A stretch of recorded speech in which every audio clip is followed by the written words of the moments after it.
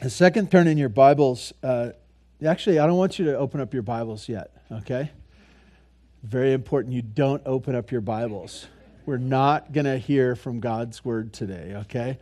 What a waste of time, huh? We will. I just don't want you looking at your own Bibles. I want you to just trust me today, which some of you go, wait, I've known you for a long time. Why should I trust you? But I want to talk to you about some things. Obviously, this last week we had another opportunity to trust God, to see that this world is out of control, that we are not safe. We are not safe personally because of our country and because of what's going on. We're safe because of our God. If we've trusted in Jesus, our soul is secure. And we realize that in our world today, that what can you worry about? Some of you say, well, I'm really good at it. I could give you a long list of things that I get to worry about. And this morning, what I want to do is ask you, why should you trust in Jesus? Why should you trust in Jesus? You know there's other options, right? You know there's millions, billions of people that trust in other things. And this morning, I want to ask the question in light of the events of this last week in San Bernardino. And there were others as well, smaller things that happened, but obviously San Bernardino is pretty close to us, isn't it? It was a situation that wasn't a target that we would expect. It was just, in reality, it was just an office building. It was a place where people worked. They had gathered, and there was a tragedy there where people, motivated by their beliefs, their faith, went about and did unthinkable things. What do you trust in this morning? What are the things that you connect your the things that you moor to, the things that you lock in, the things that make you safe, the rock that you connect to because you realize that you can't handle it on your own? I think of this generation of growing up with Bill Nye the Science Guy. And some in our world today, they say, well, I don't have a particular faith in some religion. I believe in science. Famous quote. Thank you for acknowledging that. Maybe that's the thing for you that you say, if I can test it, if I can understand it, if I can measure it somehow and observe what happens, then I will believe in it. I want to tell you, you're limited by your own eyesight on that one, right? It's very small. What you can believe in is as small as your brain, and it can only be this big, right? You may have some other, maybe you're struggling with, maybe I should believe in some other kind of religion, of Islam, maybe Buddhism, maybe Hindu, or maybe something else you figured out or you searched on the internet, like the flying spaghetti monster or something like that. Look it up. It's pretty exciting. Maybe you sit there with your arms folded and you say, I don't buy anything. I don't believe in or buy anything. And for those of us here this morning, I assume the reason you're here is because you believe in Jesus. You're here, and in fact, more of you are even here today. You're excited about celebrating the birth of Christ, your Savior, the Messiah. This morning, I want to take a look at some of the prophecies, the prophetic foretelling of who Jesus would be. And I know we struggle with this idea of prophecy because prophecy is history written before it happened.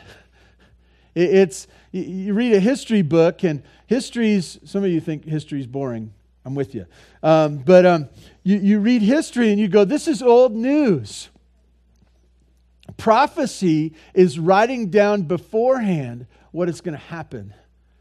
It's giving you events and times and things that will give you a hint to what is going to happen in the future.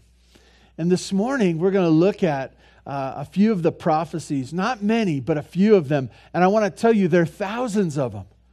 As you look to the Old Testament, as it looks to the New Testament of what is to come, there are thousands of them that point to Jesus, to Jesus. And to answer that question, why Jesus, I would say because he is the one of history, the one of prophecy that was to come to be our Messiah. This morning, I want to start with saying this, that we're going to really take most of our time from the book of Micah and the book of Isaiah. Don't remember that yet. Don't remember that. I strike that from the record. But know this, that these particular books were written 700 years, about 700 years prior to the New Testament. So let me ask you the question. So it's this year, right now. You're in this place. You're this age. You're living this life. What was going on in your family 100 years ago? Some of you are trying to figure that out, and you're saying, I'm struggling with last week, what we were doing last week. 100 years ago. You see, some of you have been on Ancestry.com, and you figured out your lineage, and you can trace it back. Okay, 100 years, 200 years, 300, 400, 500. What was our country like 600 years ago? What's the Hatchby like 600 years ago? Some places, no different, right? Untouched. 700 years ago, what was going on? And you go, oh, we can't go back that far. We have no idea. And let me ask you this. What are you going to do next week? What's your next week? What's going to happen in your life next week? Are you going to be sick? Are you going to go to school? Do you have plans? Are those plans going to come to fruition? Some of you are real good schedulers, and you have it all planned out, what you're going to do at what time, what you're going to eat for what meal, what time you're going to go to the restroom, what time you're going to go to bed. You have it scheduled out real well.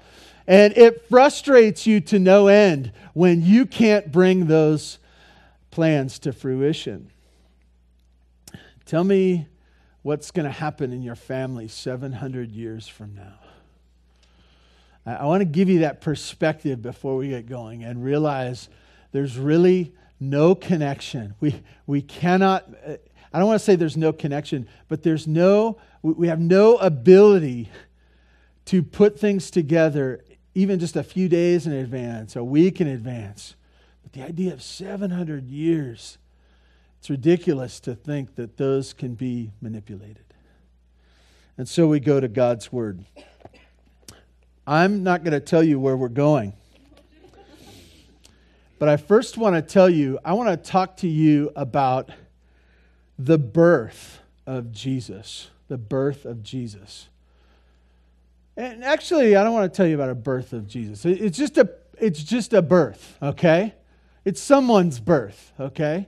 And you tell me who this is, okay? I'm not going to tell you. I'm just reading from a book here, okay? This is what I want to read to you from some book, some passage of some book, okay? Therefore, the Lord himself will give you a sign. Behold, the virgin shall conceive and bear a son, and shall call his name Emmanuel.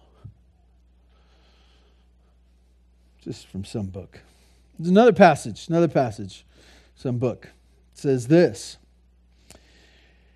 In the 6th month, the angel Gabriel was sent from God to the city of Galilee named Nazareth to a virgin betrothed to a man whose name was Joseph, of the house of David. The virgin's name was Mary. And he came to her and said, Greetings, O favored one, the Lord is with you. She was greatly troubled at the saying and tried to discern what sort of greeting this might be. And the angel said to her, "Do not be afraid, Mary, for you have found favor with God. And behold, you will conceive in your womb and bear a son, and you shall call his name Jesus. He will be great and will be called the Son of the Most High God. And the Lord God will give to him the throne of his father David, and he will reign over the house of Jacob forever. And his kingdom there will be no end." And Mary said to the angel, How will this be, since I am a virgin?" And the angel answered her, "The Holy Spirit will come upon you, and the power of the Most High will overshadow you. Therefore the child will be born, will be called Holy, the Son of God. And behold, your relative Elizabeth, in her old age, has also conceived a son, and this is the 6th month with her, who was called barren." And then listen to this. "For nothing will be impossible with God." And Mary said, "Behold, I am the servant of the Lord. Let it be to me according to your word." And the angel departed from her. Okay. Just some words written long ago. And I want to tell you, these words were written, these events happened about 700 years apart. The distance in time. And some would say, well, that's just a fairy tale. That can't happen. Science says that that's impossible. And I would agree with you. I don't know of science being able to validate that this could be true. But acknowledged somewhere in here, it said this, that for nothing will be impossible with God. And the question remains is this: is this God working out history according to his own power and strength? Or is this man saying what can and can't happen based upon what they can grasp and understand? As these passages go, the first one I read to you, if you closed your eyes and said, "Oh, who's it talking about?" It's talking about Jesus, right? And you know that. You go, "Oh, that's what happened in history.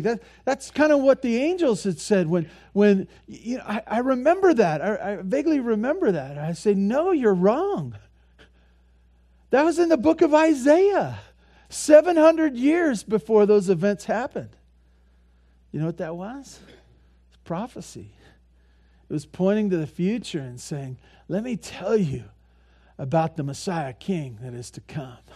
Let me tell you about the one that is going to be called Emmanuel, God with." He's coming in the future. 700 years.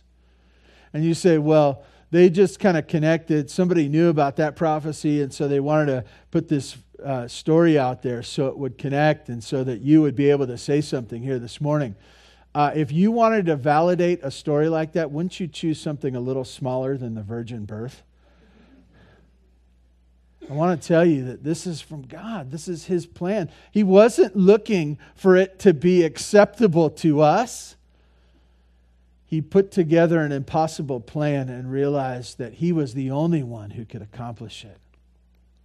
And so we see in his birth, we see it coming together, the plan of God.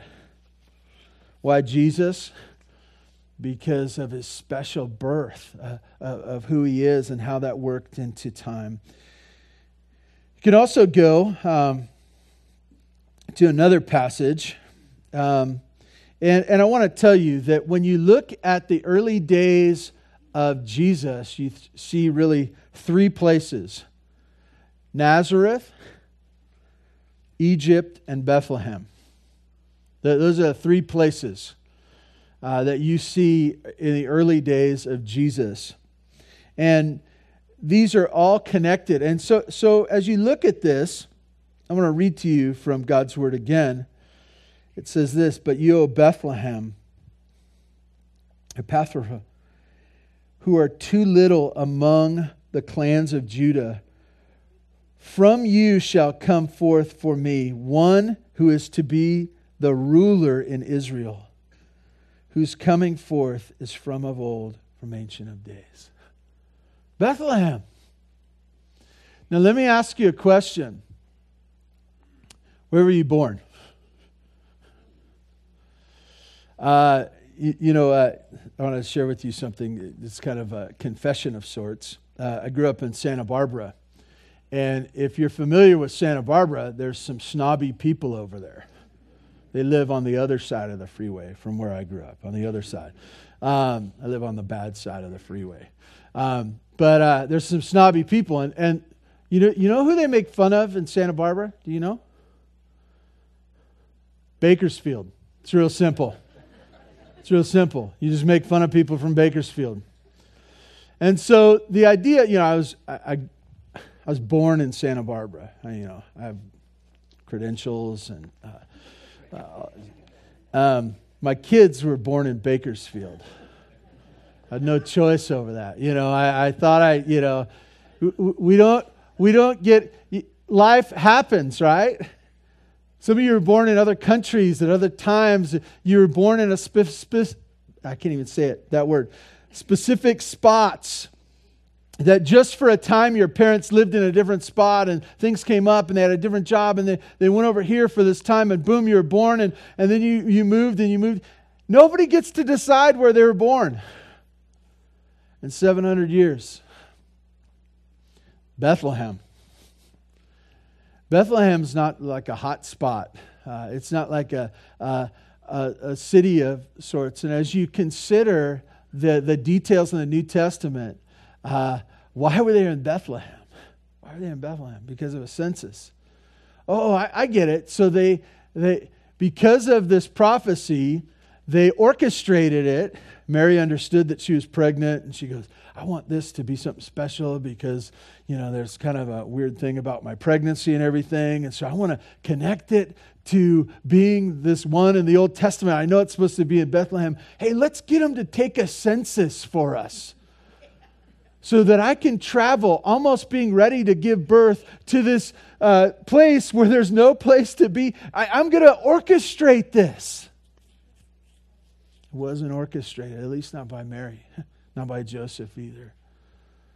Not by the Caesars or the governors, or it's not by anybody other than our God as part of His plan 700 years prior. You think of how Egypt is, and it says in the book of Hosea that he would go down to Egypt. And if you think about that, you get all these things and you go, why did he go down to Egypt? Oh, they were trying to kill him. And Herod, so Herod was in on this too, right? Herod was doing this just to be a picture so he could. No, this was all a part of the plan of God working out. It was his birth. It was the place in which he was born. In the book, I won't tell you where this is. Let me read this to you. Now we go on to his family. His family. It says this, of the increase of his government and of the peace there will be no end on the throne of David and over his kingdom, to establish it and uphold it with justice and with righteousness from this time forth and forevermore. The zeal of the Lord of hosts,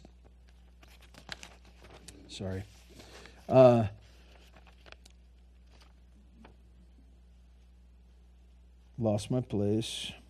The zeal of the Lord of hosts will do this. I'll stop there. As you see this, the son of David. And really, if you look through the Old Testament, you see this connection to the Messiahs, Abraham, Isaac, and Jacob. You see, this is the family they're going to be born to, Abraham, and then you get narrowed at Isaac and Jacob. And now we get the connection with the son of David, that he will be in this line, he will be the kingly line of David. And you say, well, what about that? What about that? I want to tell you, you don't get to choose what family you're born into, do you? Some of us have tried that, right? We tried to say, hey, can I do a trade here? My family's a little crazy, and I want to be a part of some other family. Jesus was born into the family of David. Why? Because it's part of the plan of the Father that he would be the king. Another passage in Luke chapter 1, connecting with this, and it says this, and the angel said to her, we read a portion of this before, "Do not be afraid, Mary, for you have found favor with God, and behold, you will conceive in your womb and bear a son, and you shall call his name Jesus. He will be great and will be called the Son of the Most High, and the Lord God will give him the throne of his father David." Throne of his father David.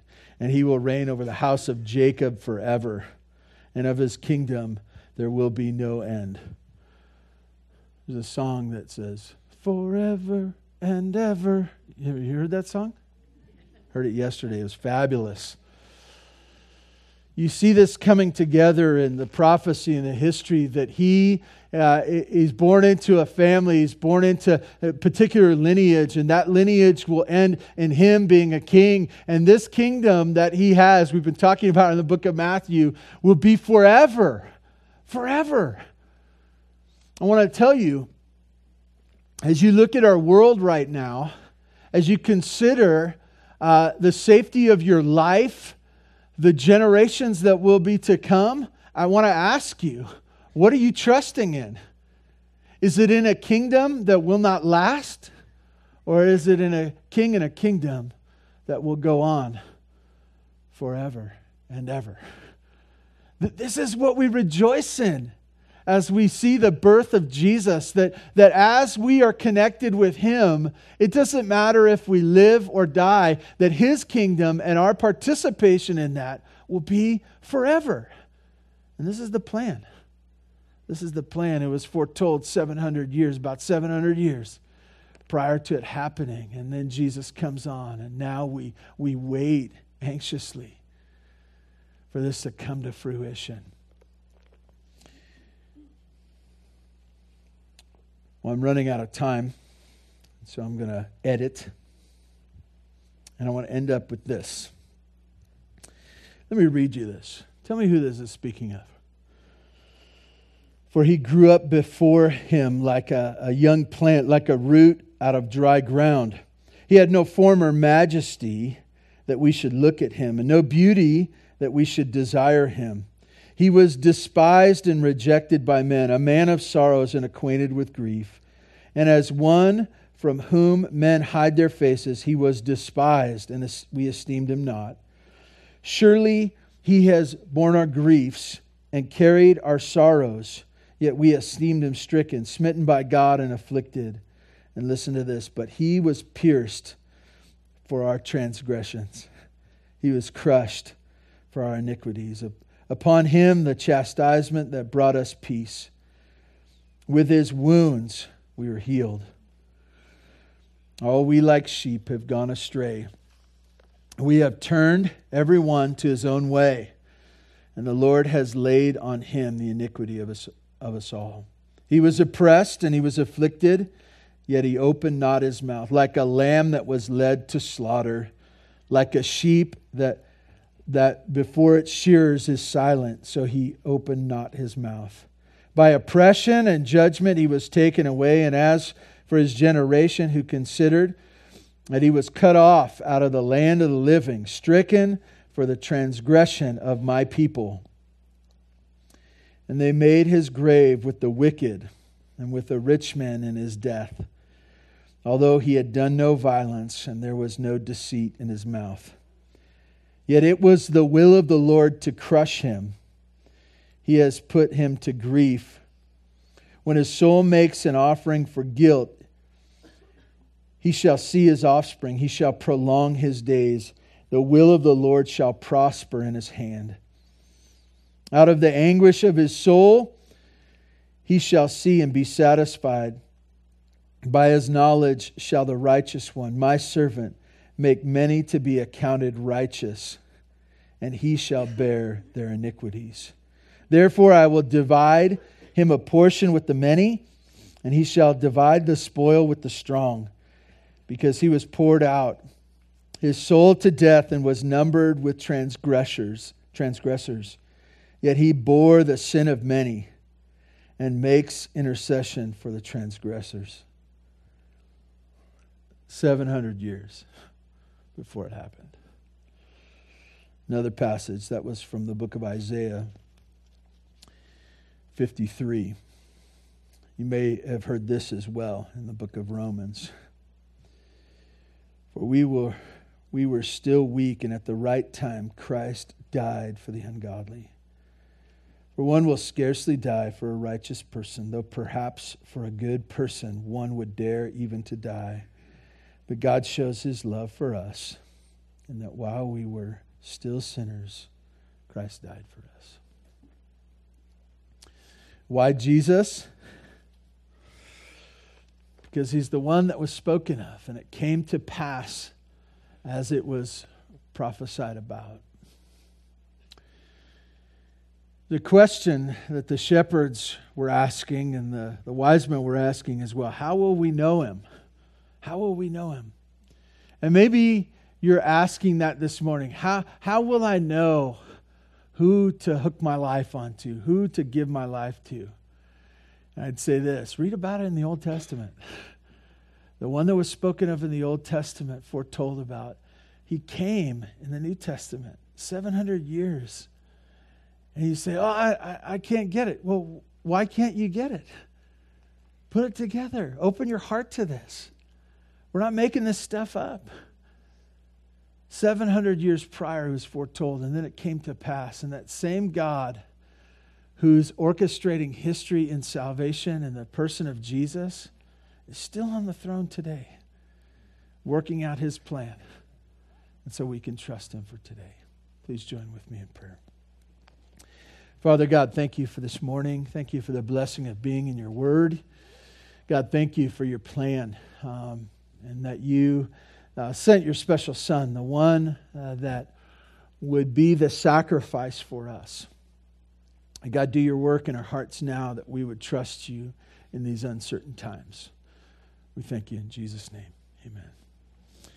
I'd ask that the men would come forward who are going to help me with communion, make ready the table.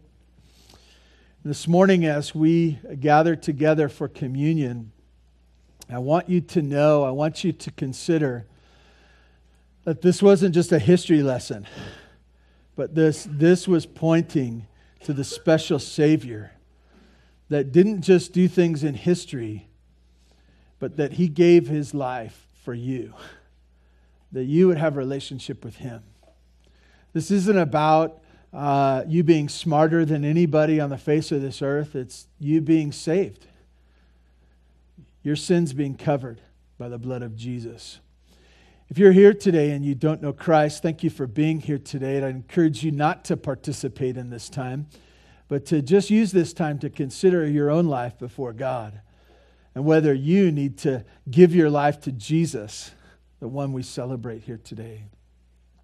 If you are a believer in Jesus Christ, I'd ask that you would participate and celebrate what the Lord has done for you, to consider your life today and where you are with him, and rejoice that your sins are forgiven in Jesus.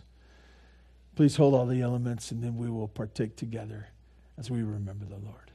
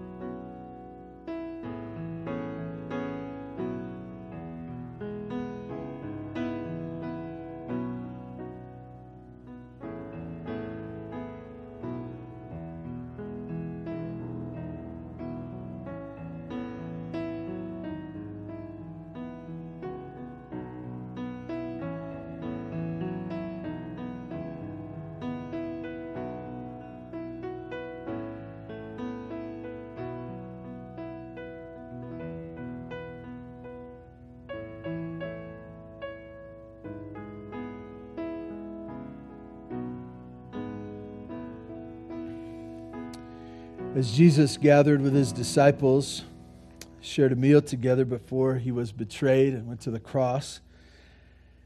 That meal, he took the bread and broke it after giving thanks, and he explained to them that this was his body broken for them. We do this morning, remembering the body of our Lord.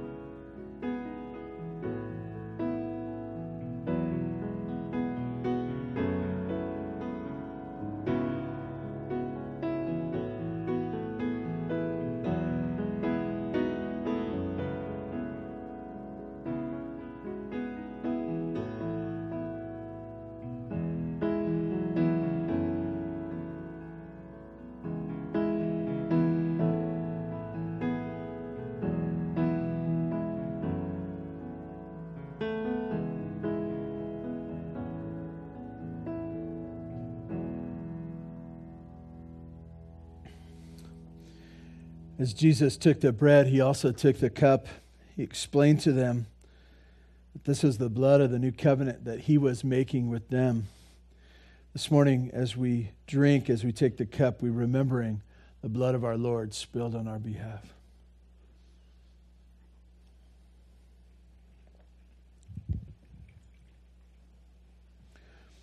Please stand. Father God, thank you for this morning, for the time that we could share together reflecting on your plan. It's unfolding, where we fit in it today. God, thank you for the reminder of what your Son has done on our behalf, the gift that you've given us. God, may we live in light of it. May we consider it and be changed by it in everything that we do. God, do your work in your church, I pray. In Jesus' name, amen. As we leave today, I just want to encourage you. We always take an offering for those who are in need. You can participate in that as you leave today. Thank you so much for being here today. You are dismissed.